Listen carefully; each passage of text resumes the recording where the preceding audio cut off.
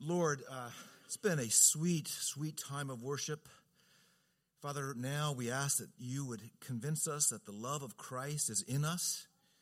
Father, I pray that I would not in any way burden anyone with some sort of new law and some new obligation, some new duty, that flowing from the one who was most dutiful, flowing from the one who was completely obedient, flowing from the one who did it all, our second Adam, that we would see how amazing our Savior is, and we would respond and say, how can I not?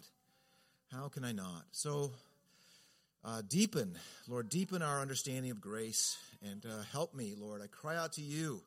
These words are feeble, weak, and unable to change lives.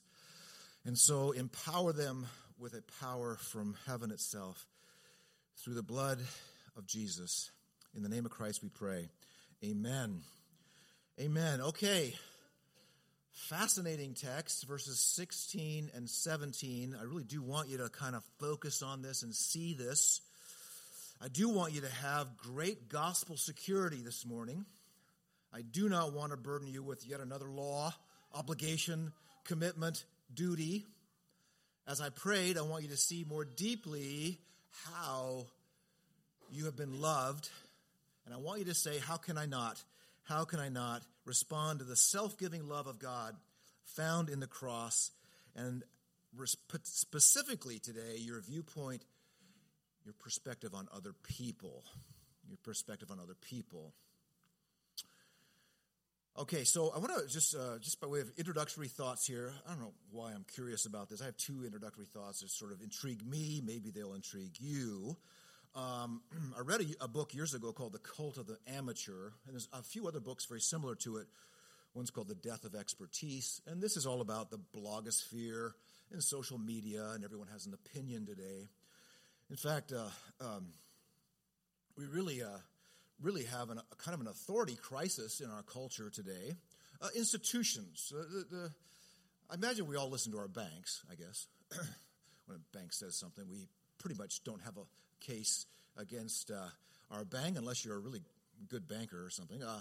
So there's not very many institutions that have sort of institutional authority. We look at our politics today and we all lament, roll our eyes.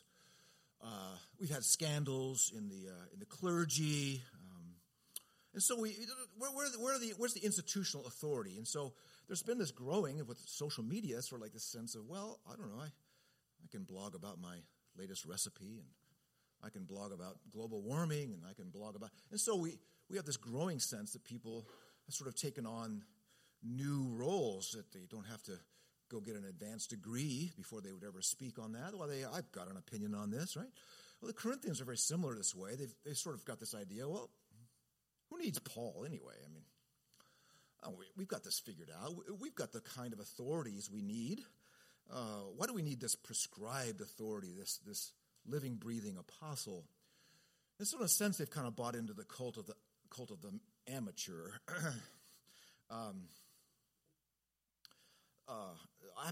Apostolic authority has sort of been overruled by the mob in a bit. That's kind of what's going on in the Corinthian church here. Paul is saying his apostolic authority, he's saying is good for you.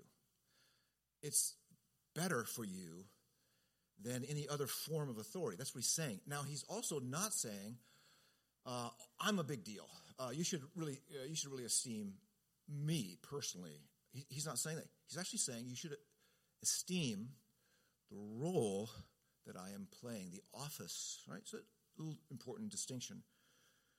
So we do live at a time sort of the cult of the amateur, and so people have lots of opinions. I read recently that WordPress alone has some 600 million blogs. Are you reading them all? Are you catching up? Are you being caught up? 600 million blogs. So we have a lot of opinions and thoughts out there. Wow. How did our grandparents ever live without blogging? How did they ever do it? How did they ever have a sense of self, a sense of esteem, a sense of belonging, a sense of identity? Someone once said, I blog, therefore I am. Someone also said, I post, therefore I am. Well, the Corinthians certainly have strong opinions. Another aspect of our current society is that there's a kind of new tribalism that's underway. Increasingly, people are being splintered into tribes, political, ethnic, religious. Now, I'm not an expert at this at all, so lest I join the cult of the amateur here. But being enlightened from sort of some progress, people, identity politics and other group people are sort of trying to figure out how can they deal with the rapid change that's underway, globalization, economic changes, the economic stress. Globalization has brought us closer to cultures that we might not normally have interacted with. And what's happened is that these worldviews are clashing, and there's a disdain and a contempt developing for those who are different than us. Now, solutions are proposed. Read a New York Times article earlier this year that proposed that, well, yes, there is this hatred, there is this despair, there is this disdain, identity-seeking, castigating of other groups. What will save us? Well, this particular author said, well, what will actually save us is an evolutionary trait. I didn't know this at all. And that somehow this evolutionary trait will magically kick in. Magically is my own interpretation. Will kick in whereby we will learn to walk in another person's shoes. I didn't think evolution taught that. I think the Vikings had it right. That's more of evolution stuff. Vikings with, spears and the whole deal and longboats. That's evolutionary trait if I'm thinking right, maybe I'm not. But humanity, in fact, this author even used the word blessed as they described evolution, which I thought that was interesting. But that humanity has been blessed with this trait and that the empathy gene will save us. How about that? So, well, we can wrap it up. That's a short sermon, and we're all done. But the anguish in the human experience, this tribalism, this Cain versus Abel stuff, is addressed in Scripture and addressed in the cross. And I'm putting forth once again that the cross has the power to change our very shallow and disdainful view of others. The question for the Corinthians is our question. Will we submit to an authority structure that is an apostolic authority structure coming to us in the Scriptures today? We don't have living, breathing apostles in our day, but we have their words. Why were apostles so important? Apostles could correct a church correctly. Apostles could speak gospel language that was correct, reflective of the cross. They could correct people. They were representatives of the risen Christ and authorized in a unique office for that first century. Of course, we believe that the apostolic spirit has been embodied in the Scriptures, so we are an apostolic church. We trust in the Scriptures. So in the cross, there is this apostolic hope. Paul is expressing an apostolic hope for the Corinthians.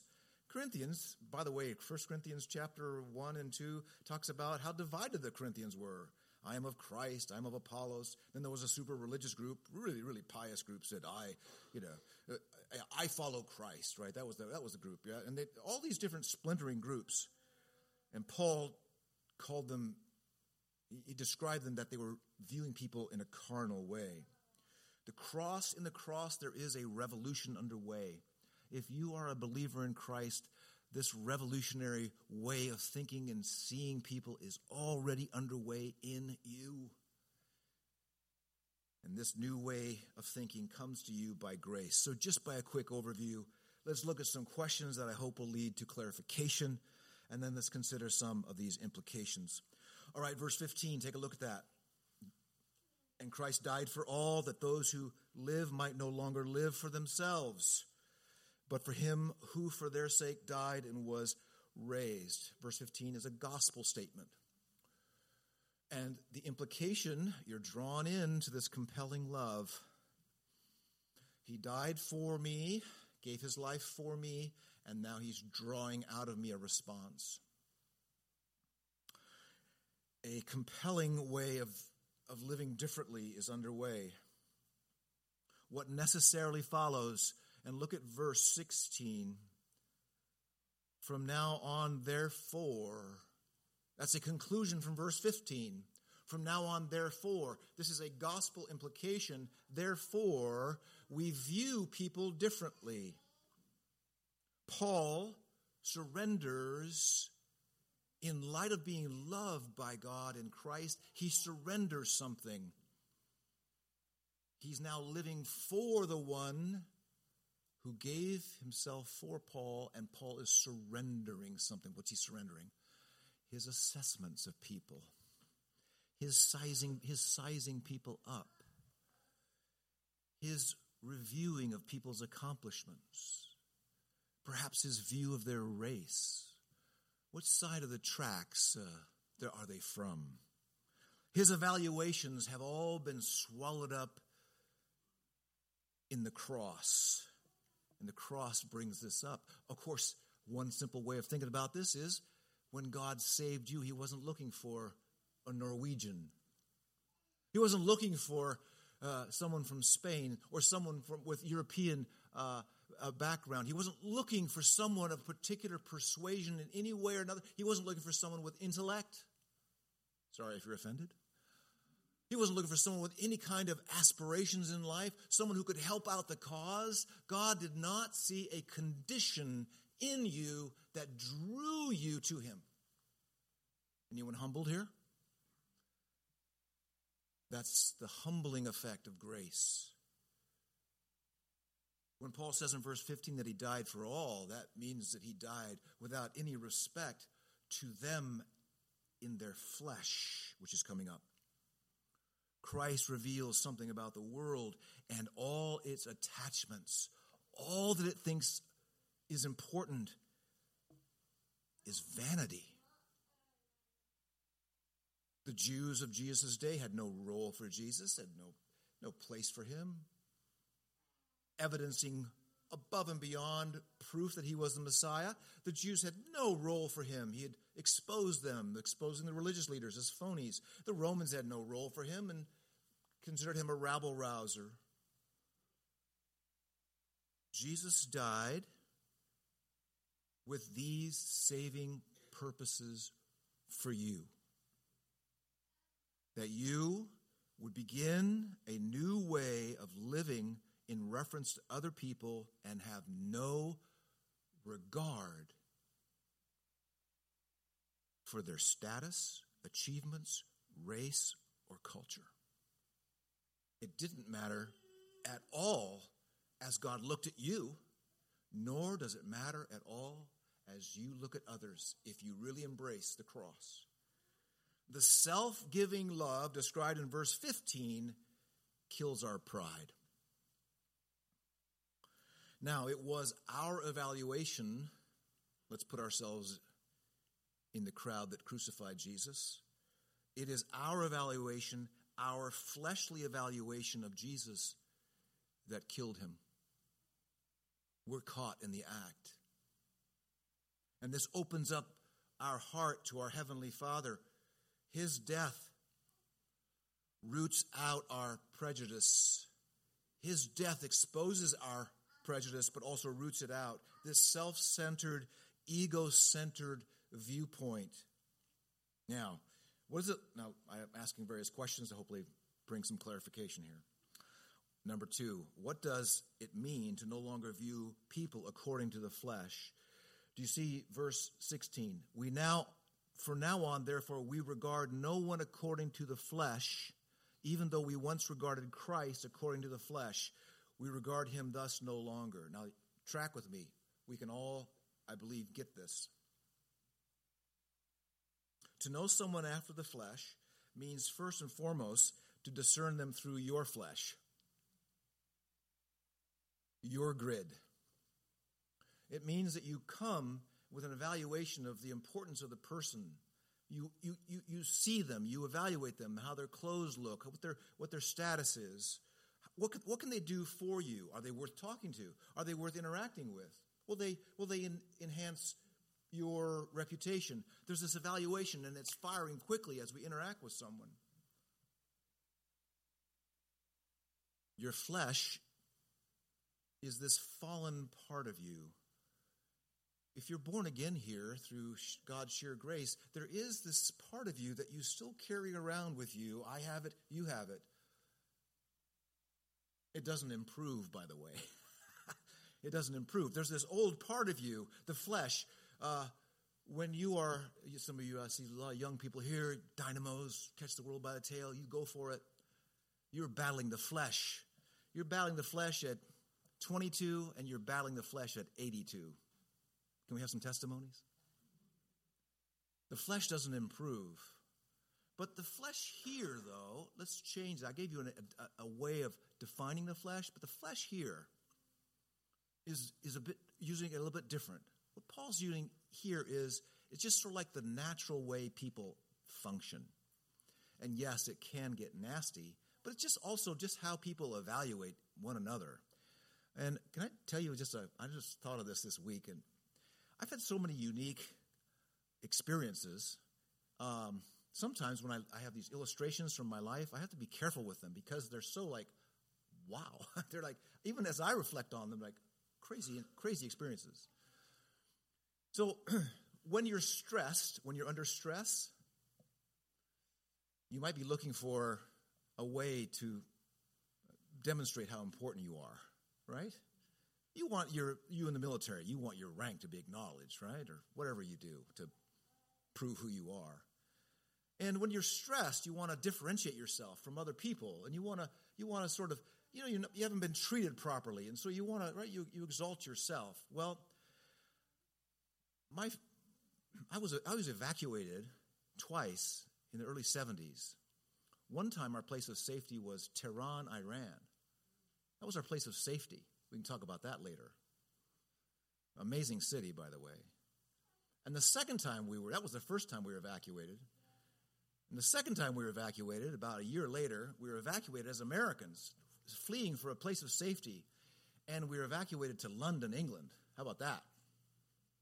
Came out of the desert in Pakistan in December and landed in England in December.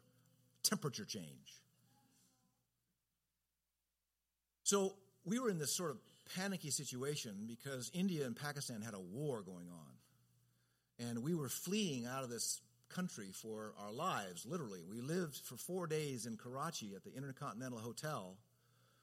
And we would scramble to the airport, and nationals from all around the world who wanted to get out of the country, it was a good thing to get out of the country, would scramble at the airport, and they would try to buy tickets for planes that would land, and the planes would land for like 3 hours a day, and that was it.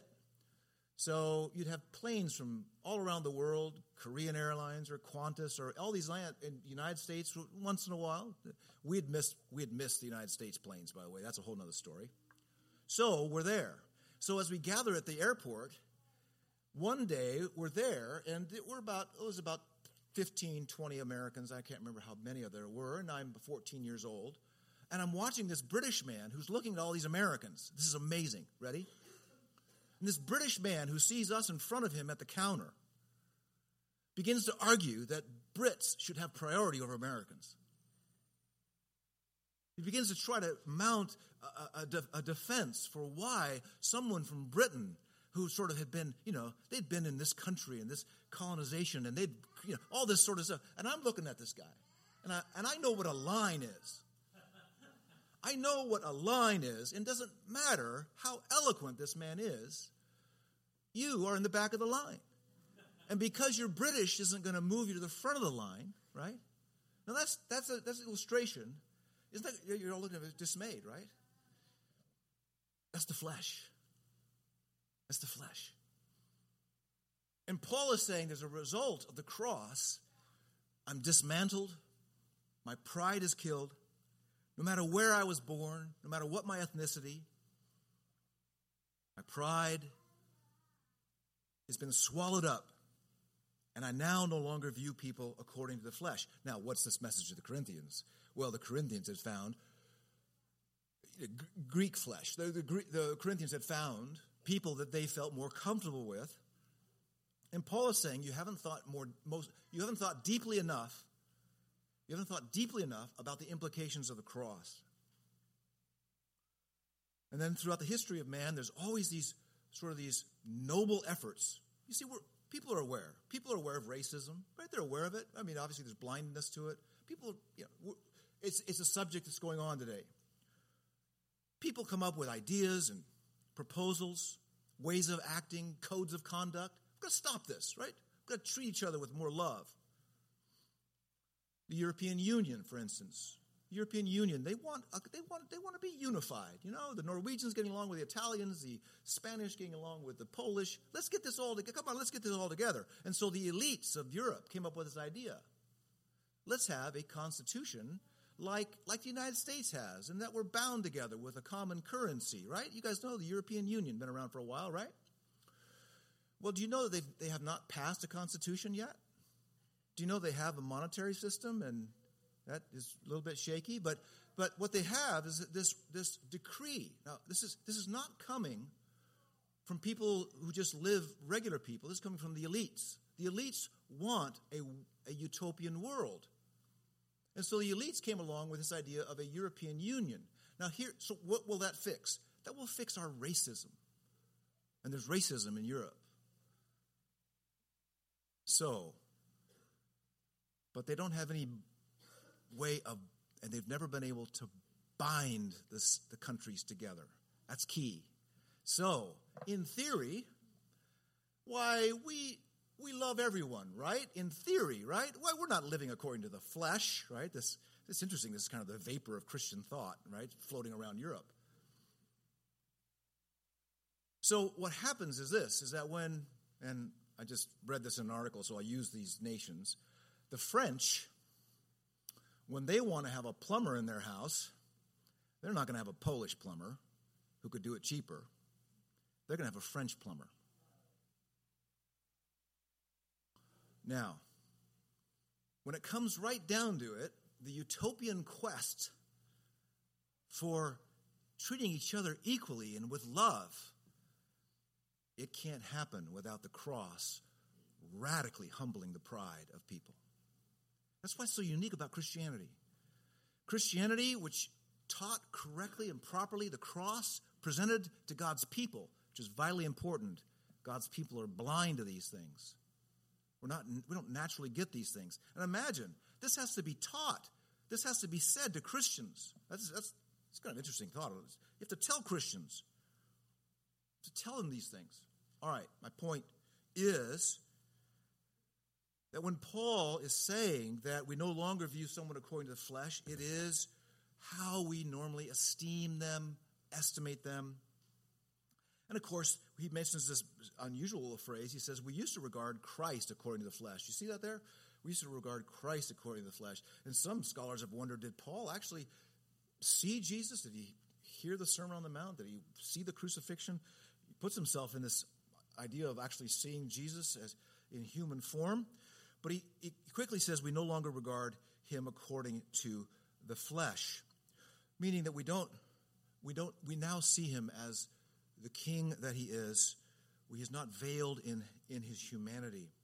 And of course, the disciples are there, and they are just fumbling and bumbling as they follow Jesus.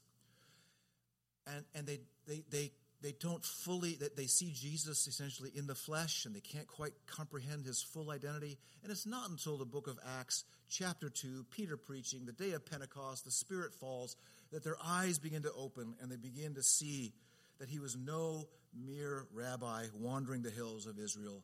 He is the Lord of glory. So we're sizing people up, we're estimating them, we are evaluating them. And this is just simply natural thinking, and it is of the old order of things, the old way of thinking. Okay? Now look at verse 17. Another therefore. So layering thought upon thought. If anyone is in Christ, he is a new creation. A new creation. So Paul has used the flesh to represent the old created order, the old way of viewing people. Now, if you're a believer here today, something fantastic has happened in you. You have been made part of the new creation already. The new creation is present within you. You are a new creation in Christ. I don't care what your commanding officer thinks. I don't care what this world thinks of you, how you are esteemed.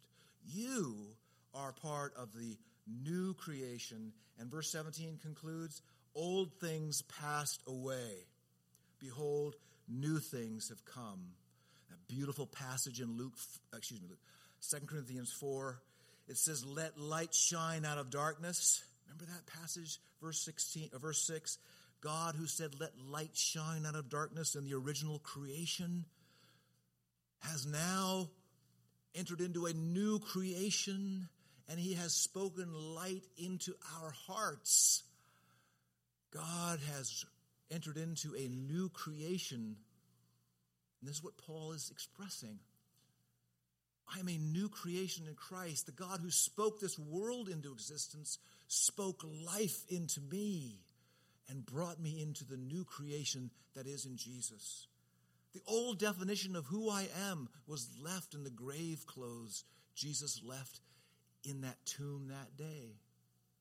You are not what you think you are. You are not who other people might estimate you to be. Our view of ourselves has finally come to an end. Think of the oughts and shoulds that should dominate your life. Do they? Are you on a self-improvement plan? Think of all the oughts and shoulds, the things that you would like to improve about your life. Well, maybe you want to be more punctual in life. Well, great. Be more punctual. Be more punctual in all your meetings. That's not going to change anything about who you are. In Christ, literally it translates this. Anyone in Christ, behold, new creation. It's just a statement. Anyone in Christ, behold, new creation. All these oughts and shoulds have been left behind. We could never obey our way into this new creation. The real person that you are, and this might sound mystical or strange, the real person that you are is in Christ. I don't know how to make that more clear, but that's what verse 17 is expressing. Corinthians, where are you? Are you back in the old world of tribalism? Are you back in the old, fleshly, typical, tribal, shaped by the standards of the world, part of the old creation? God sees you. How does God presently see you? One more question I want to ask. How does God presently view you? What does God think of you? God sees you in Christ. The fact is, most of us know ourselves only according to the flesh. This is the weight we carry. I'm only as good as my last performance at work. I'm only as good as the esteem of my boss. I'm only esteemed of the evaluations that I make of myself. I only find my value in what I am producing. And yet we're not looking at the empty grave. And the more we look at the empty grave, the less preoccupied we will be with even something like respect when we walk in a room. I've got all the respect I could ever have in Christ. The desire for reputation. Well, have a good reputation. Sure, the book of Proverbs says that's a good thing. But all that you could achieve in this life can't at all hold a candle to the reputation that you have borrowed through Jesus. Now let's consider some implications. Consider what Christ did in order to bring about this new way of seeing people. Well, he submitted himself to the evaluation of sinners. Think about that. He put himself there, and he said, have at me, evaluate me. And they evaluated him in terms of, well, you're not worthy to be part of this city. You're not worthy to be treated as a human being. That's how he submitted himself to their evaluation. He's not enough. He doesn't fit our needs. He was under the evaluation of the flesh, willing that in his body the old things would pass away, that the evaluations of man all the clamoring, all the demands, all the status seeking would diminish, would fade away in his body. It would come to die in his body. And he would be willing to present his life under evaluation to his Father. Father, before you I live. Before you I exist for your glory. And he died and he rose again, and the Father's evaluation is in his rising from the dead. His rising from the dead is his certification that the Father evaluated his life and received his life for sinners. He was condemned in the esteem of the world that we might escape the condemnation of the world. Now, secondly, another consideration, and I'm going to cover this a lot next week. Next week we're going to talk about counseling. Christian counseling and counseling each other as Paul continues on. I want you to consider Paul as a counselor just for a moment. Think about how he counsels Christians. Can you imagine counseling a fellow Christian with these words? Many of us need to be built up. We need to be strengthened by these words. Our view of ourselves is weighting us down. We need other people to speak into our lives, words of edification, words that build people up. It's a terrible thing when Christians tear one another down, when they view each other after the flesh, when they size someone up according to their personality or their TJTA or their Myers-Briggs or whatever test they're taking, some evaluation. Perhaps someone is just struggling in some aspect of their life, and then we evaluate them according to the flesh. Oh, well, you know so-and-so. You know. I mean, we roll the eyes, and we discount the work of God in them. They are not what you think they are, and nor are you what they think you are. How about this? Do you sense the liberating power of this? Do you sense the purposes of God to liberate you from a constant judgment stance toward people? You can freely embrace people and understand them. Enter into their struggle. Particularly us, the fellow believers among us. Come on.